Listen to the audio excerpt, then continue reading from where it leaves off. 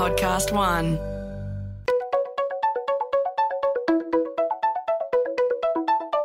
Hi, this is Paul McIntyre. Welcome to the MI3 Audio Edition.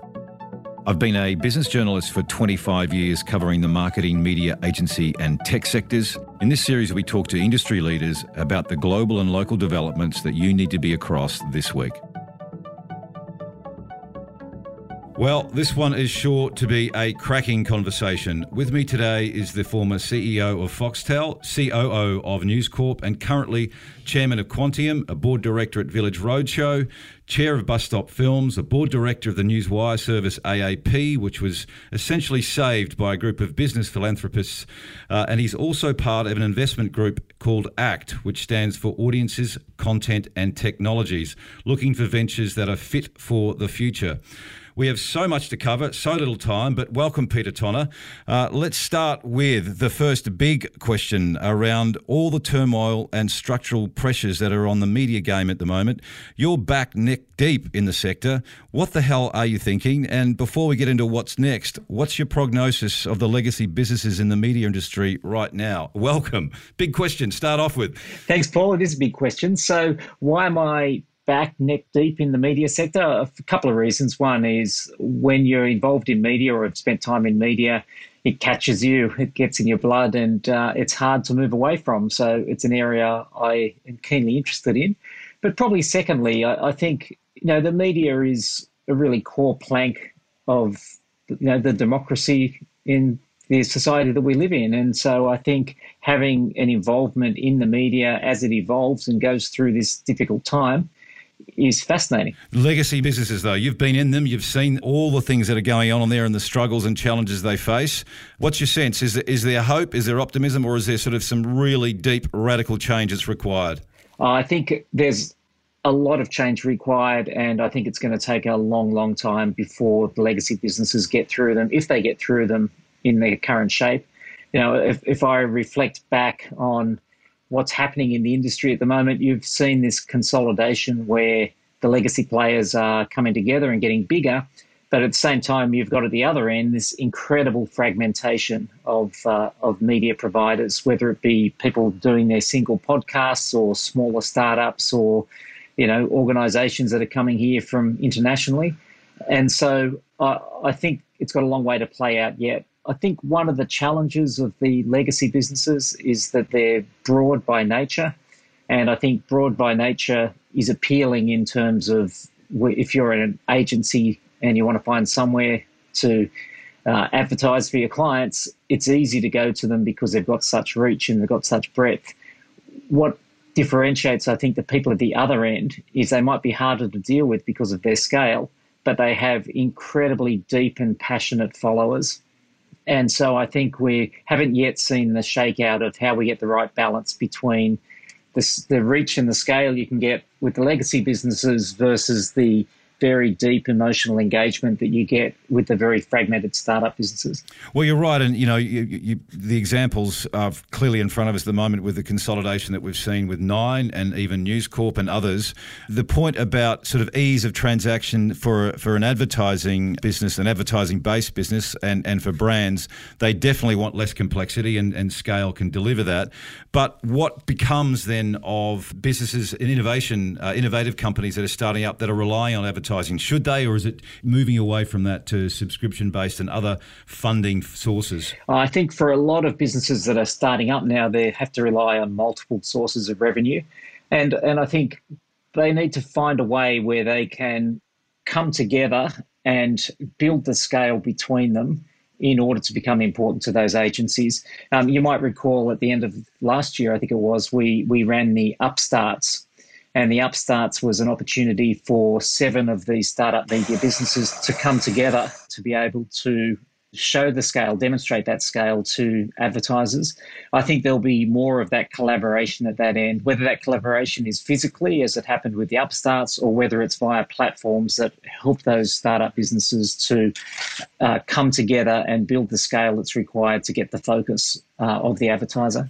Before we get to some of the things you're eyeing, it's fascinating reading a piece in the Australian Financial Review recently on you, a profile on you actually, in which essentially it asserted that you remain a fan of Kim Williams back in his day when he was CEO of News Corp and tried to implement a whole bunch of transformational change that might have hit just a few headwinds, Peter Tonagh. Now, I think both of you still get on, but that big initiative that Kim tried to do at News Corp, digital transformation back in probably 2013, thereabouts, it hit those headwinds. What are the lessons there? You could argue now that News Corp's doing perhaps very similar to what Kim tried to do 5, 6, 7 years ago. What are the lessons for legacy media companies as they grapple with that change? Do things faster and quicker, or what comes out of this? You're right. I'm a huge fan of Kim's and have been for many years, and he's been a great mentor to me. Looking back, all of the things that Kim tried to do at News Corp are things that are happening today. And it's important that they do happen. Those legacy businesses have to transform. Kim had a very aggressive transformation agenda, and I think the argument really can only be that they were too aggressive for the time. And the challenge is, how do you bring the organisation along with you on a journey where you have to move very quickly, and yet the business has been doing things the same way for a long period of time, and therefore there's a rejection of that level of change. I don't think there's an easy answer to it, but I think it's the essence of the problem with these legacy businesses is they have to change quickly, and yet it's very, very hard to change when you've been operating in a certain way for a long period of time. You talked about it sort of being too aggressive at the time under what Kim was trying to achieve. The relativities, you could argue, are the same today, though. There is big transformation that still needs to happen across a bunch of legacy media businesses, and it could be still too aggressive for where even boards or executive management sit, or investors want to see returns and so forth. That's quite a juggle. Yeah, it is a juggle, and it's a particular juggle because a lot of the newer media businesses tend to be incredibly focused around a particular audience, around a particular platform. And yet these legacy businesses have become bigger and bigger. And so the degree of complexity that they have within them is huge and probably getting greater. And so the real challenge is, how do you simplify a business that's so complex? How do you take the cost out of it? How do you get the engagement with the particular segment of customer that part of the business is focusing on? And I don't think there's an easy answer. I think when you're a legacy business of great scale, it's very, very hard to compete with somebody who is very, very focused, who is targeting a particular segment, and who knows that segment better than the legacy business will ever know it. And I want to get to some of what you're eyeing in the market on that front, but in a legacy context, for the final bit of this, is that you do see a company like Disney, which is a mega company that has transformed appropriately and fast and quickly and is doing quite well. Any others you can think of? Any other examples where, the models of old becoming new? I think it's very hard to compare the old companies becoming new, because most of the old companies are moving in that direction. Where they've got strong enough brands and where they've got strong enough intellectual property, particularly if you take Disney and the content that they're producing, it's a lot easier. I think it becomes much harder if the brands don't stand for something for the consumer, and if you don't have that real uniqueness. So with ACT, which is you're part of this investment firm that's looking for opportunities across those three areas we talked about, audiences, content, technology. What is it that excites you or you've got your eye on that says this is a future play? So a couple of things for me. First of all, they have to be focused on audience, content and technology. But my first perspective on it is, we're not interested in investing in producing a specific movie or backing a specific person with great talent. We're interested more in providing the infrastructure that can support that fragmented media landscape that we're seeing. And so if I use an example of one of the investments we have, it's a business called Podcorn. Effectively, it acts as a two-sided marketplace where companies who are looking for an opportunity to promote their product via sponsorship can find a podcaster who really resonates with their brand, who is seen as being a trusted advocate of their brand, matches the two up and allows them to come together and get the deep engagement with that product through somebody who is highly credible with the segment that you're targeting. That's based on the premise that 85% of podcasts around the world aren't monetized, but many of them have a very deep level of engagement. And so investing in the infrastructure that enables that bringing together of the fragmented podcast community with the fragmented set of advertisers, we think is one of the opportunities. That ability to kind of act as the infrastructure or marketplace that sits between the fragmented side of producers and, on the other hand, the fragmented side of advertisers. I imagine you're seeing that as globally scalable then. Absolutely, yeah. Most of the businesses we're looking at the moment are either global already or have the ability to be global. You've got audiences, content and technology in there. Give us a couple of other ventures that you're invested in on the technology or audience content side. What are they? What are the others? Well, let me give you an example. This is not an ACT Capital example, but a personal investment is the Squiz, right, which you may be familiar with. The Squiz, the tagline is your shortcut to being informed. We have a daily email newsletter and a daily podcast. We also have a daily podcast called Squiz Kids, and we have another string of podcasts which basically dig deeper into some of the areas, Squiz Shortcuts. That's a proposition that I think demonstrates how you can operate these highly appealing propositions to a clearly defined segment of the audience at relatively low cost and deliver them and monetize them in a way which you simply can't do if you don't have that connection with the consumer. How is the Squiz monetized? Sponsorships. We're very careful as to who we take on as sponsors. They have to fit with the brand. They have to fit with the audience. And it's not in-your-face advertising. It's very much identify that these are the sponsors, and it flows through the product in a very authentic and very natural way. It could be things as simple as, the Australian Mushroom Association sponsoring the recipe that appears on a Friday, or it could be the CBA and some of their community initiatives being promoted to the audience via the Squiz. So that is still a sort of brand or advertising based in a different form, and a lot of that stuff can be fairly high touch. Is that scalable too then, that sort of model? It is high touch, and I think it has to be high touch because with a lot of these new media propositions, the idea is that they are very deeply focused on a particular segment. With the Squiz, as an example, over 99% of the people who listen to the Squiz say it's their most trusted form of news. To betray that trust destroys the whole proposition. And so everything that the team at the Squiz does revolves around making sure that the sponsorship, that the structure of the product, that the way it's presented reinforces and the brand and is authentic to the brand. That requires a high-touch approach. Yes. So listen, let's go a little bit broader because I'm fascinated by your sense on the fractured civics, if you like, that we're seeing around the world at the moment and how much we see social media companies being criticised for contributing to that. How much is social media? How much is media itself and what media is doing to inform or shape public opinion and sentiment? And then what's the bigger picture here? Is there a way out? It seems to be, at least on the surface, to be intensifying. I think through this COVID period, we're seeing a lot of intensifying on many fronts. There'd be a number of fronts that I think are probably stronger than others.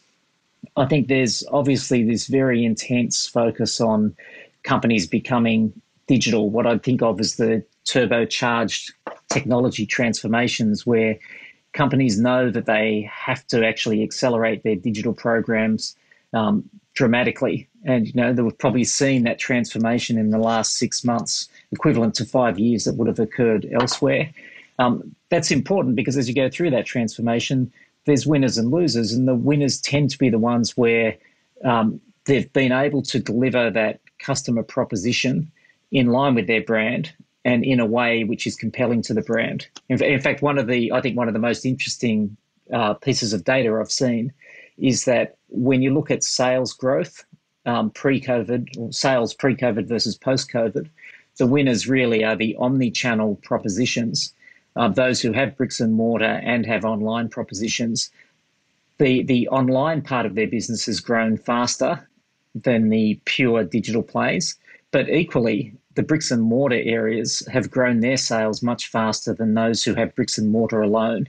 And I think it's the coming together of the multi-channels and the cohesion across the channels of branding and sales that are really important. So I think that's kind of one of the first dramatic changes we're seeing. I think this one of the second changes we're seeing, I think, is this surge in kind of soft socialism, I guess I'd call it, where I think there's much more recognition, much more realisation at the moment of the need for, better aged care services, better childcare services, companies with a purpose. And I think this is something that is going to continue for a long time. I think those companies that have brands that actually signify authentically their focus on society will continue to do much better than those that don't. But I stress the authentic part. I think trying to play in this space, if it's not authentically being done, is simply not going to work. What are the implications there? You sort of touched on it for companies and brands in what you'd call soft socialism, or in marketing parlance, they might call it brand purpose, for instance. But authenticity is the key here. Implications, though, for brands, and even is there implications for media, legacy or new? I think a lot of the new media startups are driven by that purpose, that narrowly focused brand that is really targeted at a community, creating a community. I think those brands are getting stronger and stronger through this period. Those that are broad and are seen as commercially driven without purpose, I think will continue to decline at a faster rate. It's probably one of the third trends that I certainly see coming out of this COVID period is this whole idea of the Darwinian death cycle or death spiral, where a lot of those dinosaur businesses that have been in decline will decline faster. I think there's a level of protection at the moment through the government support, the JobKeeper, etc. When we come to that COVID cliff and that support stops, I think some of those dinosaur businesses will dramatically decline rather than continue at the slow rate of decline they have had. And one of the reasons for that is because their brands aren't seen as resonating with today's consumer. And that would go across all sectors then, Peter, just not media included, but beyond? I think it goes beyond, yeah. I think it goes broadly across the whole of society. Do you think this notion, because you hear it a lot, right, that even universities talk about how what COVID's done is what they might have been trying to do for 5 years, they've now done in 5 or 6 months, and it's fast-tracked all that. Do you think that this new pressure that's on to transform and digitise and become closer to or be fit for purpose, does it mean that they will be able to save themselves? Are you optimistic on that with those legacy companies, or do you think it's you riding the fence on it? I think there'll be winners and losers. Some of that acceleration, the doing things in 6 months that would have taken 5 years, some of that includes things like moving to the cloud, companies who are moving away from their traditional legacy-based systems and moving to cloud-based systems, which mean that they're much more flexible as they move forward. Those that were able to very quickly adopt to working from home because their systems are structured to allow the work from home. Those that are well positioned to take multiple payment mechanisms as the rate of cash usage declines significantly. Those who are able to have contactless payments. There's a whole range of changes that have flown through very quickly. And I think you probably see yourself when you're out that some organisations have done it better than others. Some are struggling because they simply don't have the foundational infrastructure to allow that to happen. What's your top line thoughts, Peter, on the current regulatory heat between technology companies and media? It's been ferocious. I've been a little vocal myself, but interestingly, you might have some contrarian thoughts on what's going on around the regulatory environment. I'm not sure I've got contrarian thoughts, but I've got a simple principle on this, which is that regulatory change can only really occur when you go back to first principles and where you start with a clear set of societal objectives and then you drive everything around those societal objectives. I think if you take I assume you're referring to the ACCC global tech platform proposition. Yes. I think one of the problems with that is I don't think it's clear to the general public what the goals are off the back of that. I think you have to go right back to first principles. And to me, it seems that those first principles have to be around ensuring that the person who produces the content or organisation that produces the content ends up with some of the benefits that go from that are captured by or provided by the people who consume the content. It's I think, a simple proposition, and one that I have long focused on, is you have to break the commercial outcomes into two parts. One is the value creation part, and the second is the value capture part. And I think what we've seen through this disruption of media, as an example, is that the value creation is still there. There's still people who are creating value from content. The problem is that it's not being captured by those who are creating it. It's been captured by those further down the chain.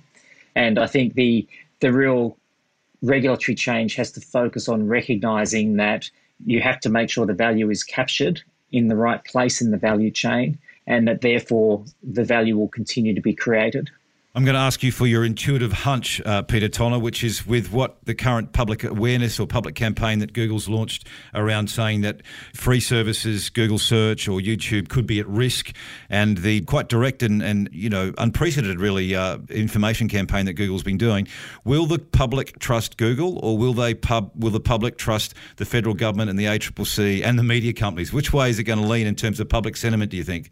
Well, I think this is a really challenging problem, because I think you're pitching groups that are not necessarily at the top of the list of trust in the consumer. Yes, right. You're pitching the traditional legacy media companies, you're pitching the government, and you're pitching big tech, global tech platforms. Yes, right. And so it's not as though you've got a highly trusted set of players here in this battle. And I think that's one of the reasons I would say you've got to go right back to first principles and really understand what we're trying to do here, because otherwise it's going to be a public battle between companies which unfortunately don't have the level of trust, organizations don't have the level of trust that we'd like them to have.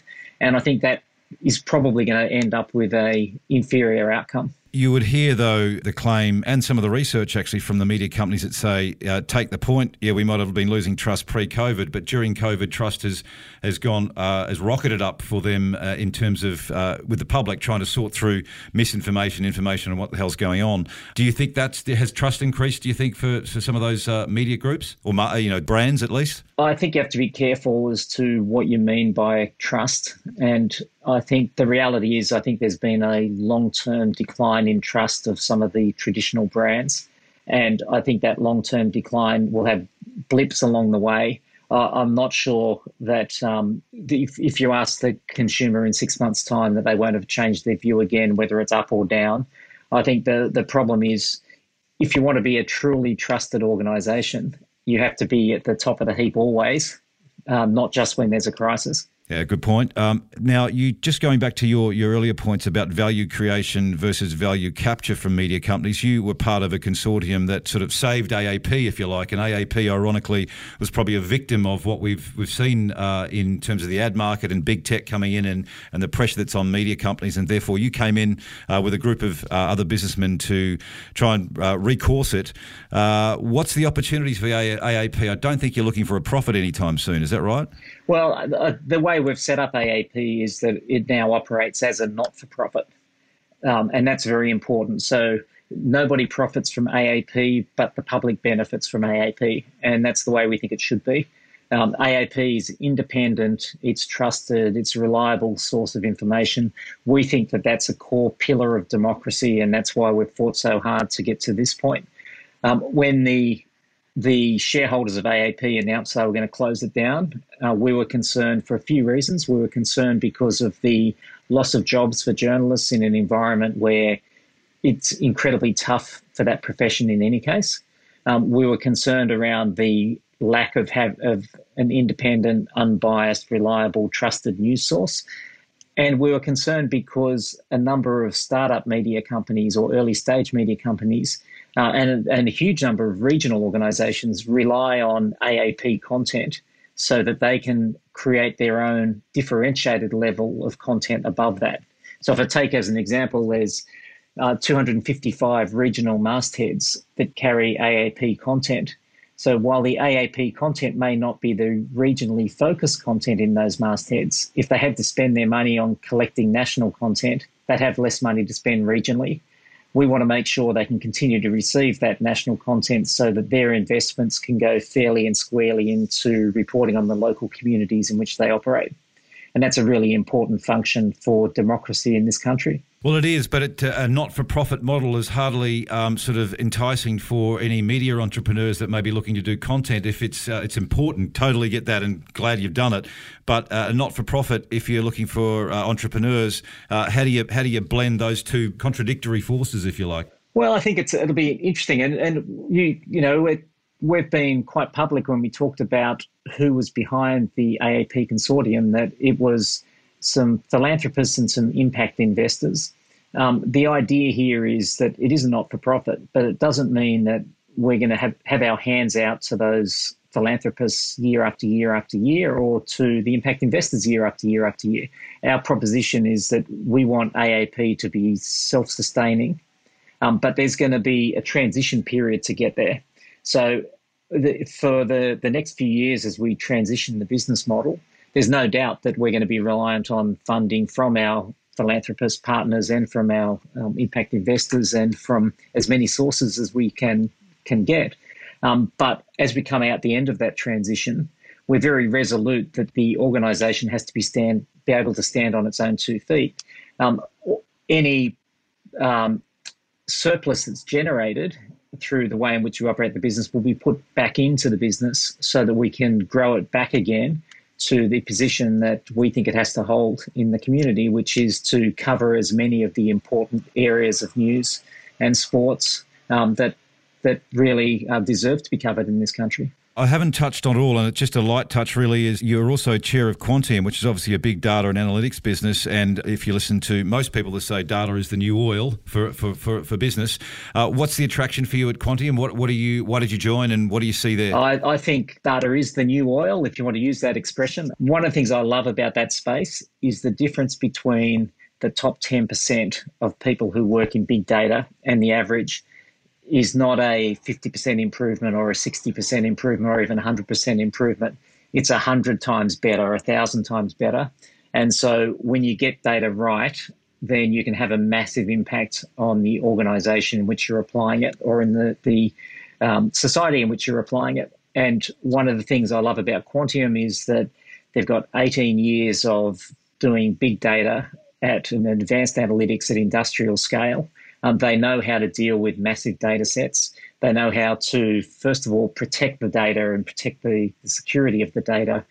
They know how to organise the data. They know how to process the data and analyse it and come up with insights out of it. And that's something that's a very rare skill, but something which will become increasingly critical to organisations and governments around the world. I'm going to ask a personal question of Peter Tonagh, because it's fascinating with such a diverse portfolio of investments, interests and board roles and so forth. How do you carve up your day? Are you busier today than you were as an executive at Foxtel or News Corp or even Boston Consulting Group, which we haven't even got to yet? But what does Peter Tonagh's day look like? Is it more hectic than it was? And how do you bring together all those diverse interests in your head? Because it's quite eclectic. Well, I think there's a common theme through a lot of the things that I do, and that's an important element for me, which is the common theme sits around Australian stories and basically support for Australian stories. And that flows through from the work I do at Bus Stop Films, the work with the Film, Television and Radio School, the work at Village. It's a kind of a broad element in the work I do in media. So I think it helps to have that common element. It's a big adaptation for me to go from a full-time executive role where you spend 100% of your time and 100% of your life focused on one thing, to have this diversity of interests, something that personally suits me very well. It means that I can add value in the areas that I'm good at adding value in, but I'm forced to stay away from the areas that I'm less good at adding value in. And that takes a lot of adjustment personally, but once you get it right, or once I eventually get it right, I think it's a great place to be in. How long did it take you to get to the first initial bit of getting it right from your exit from a full-time executive role? I would say I'm still getting there. Yes. Yeah, more comfortable now than you were when you started, I'd imagine. Well, you'd hope. Absolutely. Final two questions for you, PT, is you cut your teeth early in your career at Boston Consulting Group. Now, there's a fascinating stat that circled around last year. Financial Review actually published this piece, which was that Australian corporates and government are the highest spending market per capita in the world on consultants. What's going on there? Why is this so in Australia? Oh, I think that's a really good question. I don't know. I can't claim to be the expert in that, but I would say that back in my days when I was at BCG, one of the things that really stood out for me is that Australia really seemed to punch above its weight in terms of creating global talent. And I think part of the reason for that is that Australia, if you're growing up in an Australian organisation, because the market is smaller than the US or Japan or the UK, many other markets, I think you naturally get exposure to a very wide range of topics, a wide range of functions. And I think that enabled us to create very, very skilled general managers. I think one of the things that has happened in the last 20 or 30 years is the focus, I think, has shifted away from very skilled general managers to some real deep expertise. And I wonder whether part of what you're describing, that phenomena, is driven by the fact that while we've developed very strong general managers, we maybe haven't developed that depth of skill set in particular capabilities that maybe you develop in bigger markets, and that therefore we're reliant on external advice to a greater extent for those things. Is there a way around that, Peter, in terms of capabilities development, or is it just because of this nature of the market and its scale or lack of scale compared to others that it's inevitable it'll continue? I think we have to overcome it. I think one of the issues for, many Australian organisations and for Australian government is having managers that are accountable and responsible for the work that they are doing without relying on those third parties to such a great extent. So I think we need to find a way out of it. Some of it, I think, is about actually the way in which we develop people within, society as a whole in Australia. Now, one of the things that I've always insisted on doing is to basically stay abreast of the areas I'm working in, and I study quite a lot. I try to make sure I'm on top of things. I'm not sure that that's as encouraged here as it is in other parts of the world. Well, let's go there. I heard a rumour that you might be actually doing some sort of coding course at Harvard or some exotic US institution. Is that true? I'm not sure I'd call it a coding course, but I am doing the Harvard Business Analytics program, which is an 18-month program at Harvard Business School. And it's something that I do because I want to be able to talk about Python, and I want to be able to use R. I want to be able to understand big data and analytics in a way that goes beyond superficial high level, but can get down into I don't want to be a coder, I don't want to be the guy that does the analytics, but I want to continue to be able to question, to probe, to make sure that the answers that are being put in front of me are the right answers. And I think you need to actually continue to learn, continue to develop as the world moves to new areas if you want to be able to take that role of challenging and questioning things. I don't know how you find the time to do that, but one, any other Australians, and two, what sorts of people are in that course? Yeah, I think it's an interesting observation. To your earlier point, I'm the only Australian that's doing that course in a group of, my guess is about 80 people. There's a lot of people from different parts of the world. There's a very wide range of stages of career as well. I'm not the oldest, and I'm certainly not unusual in my age there.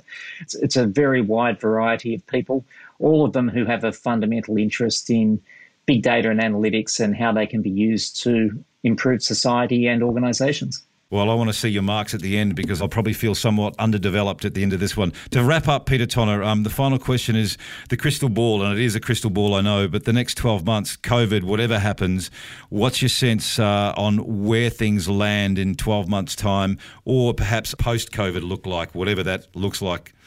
God, who knows? Yeah, I think that's a very, very hard one. I had a view at the very beginning of COVID that I was ridiculed for, that international borders would be closed until the end of 2021. I think I'm looking more and more correct in that.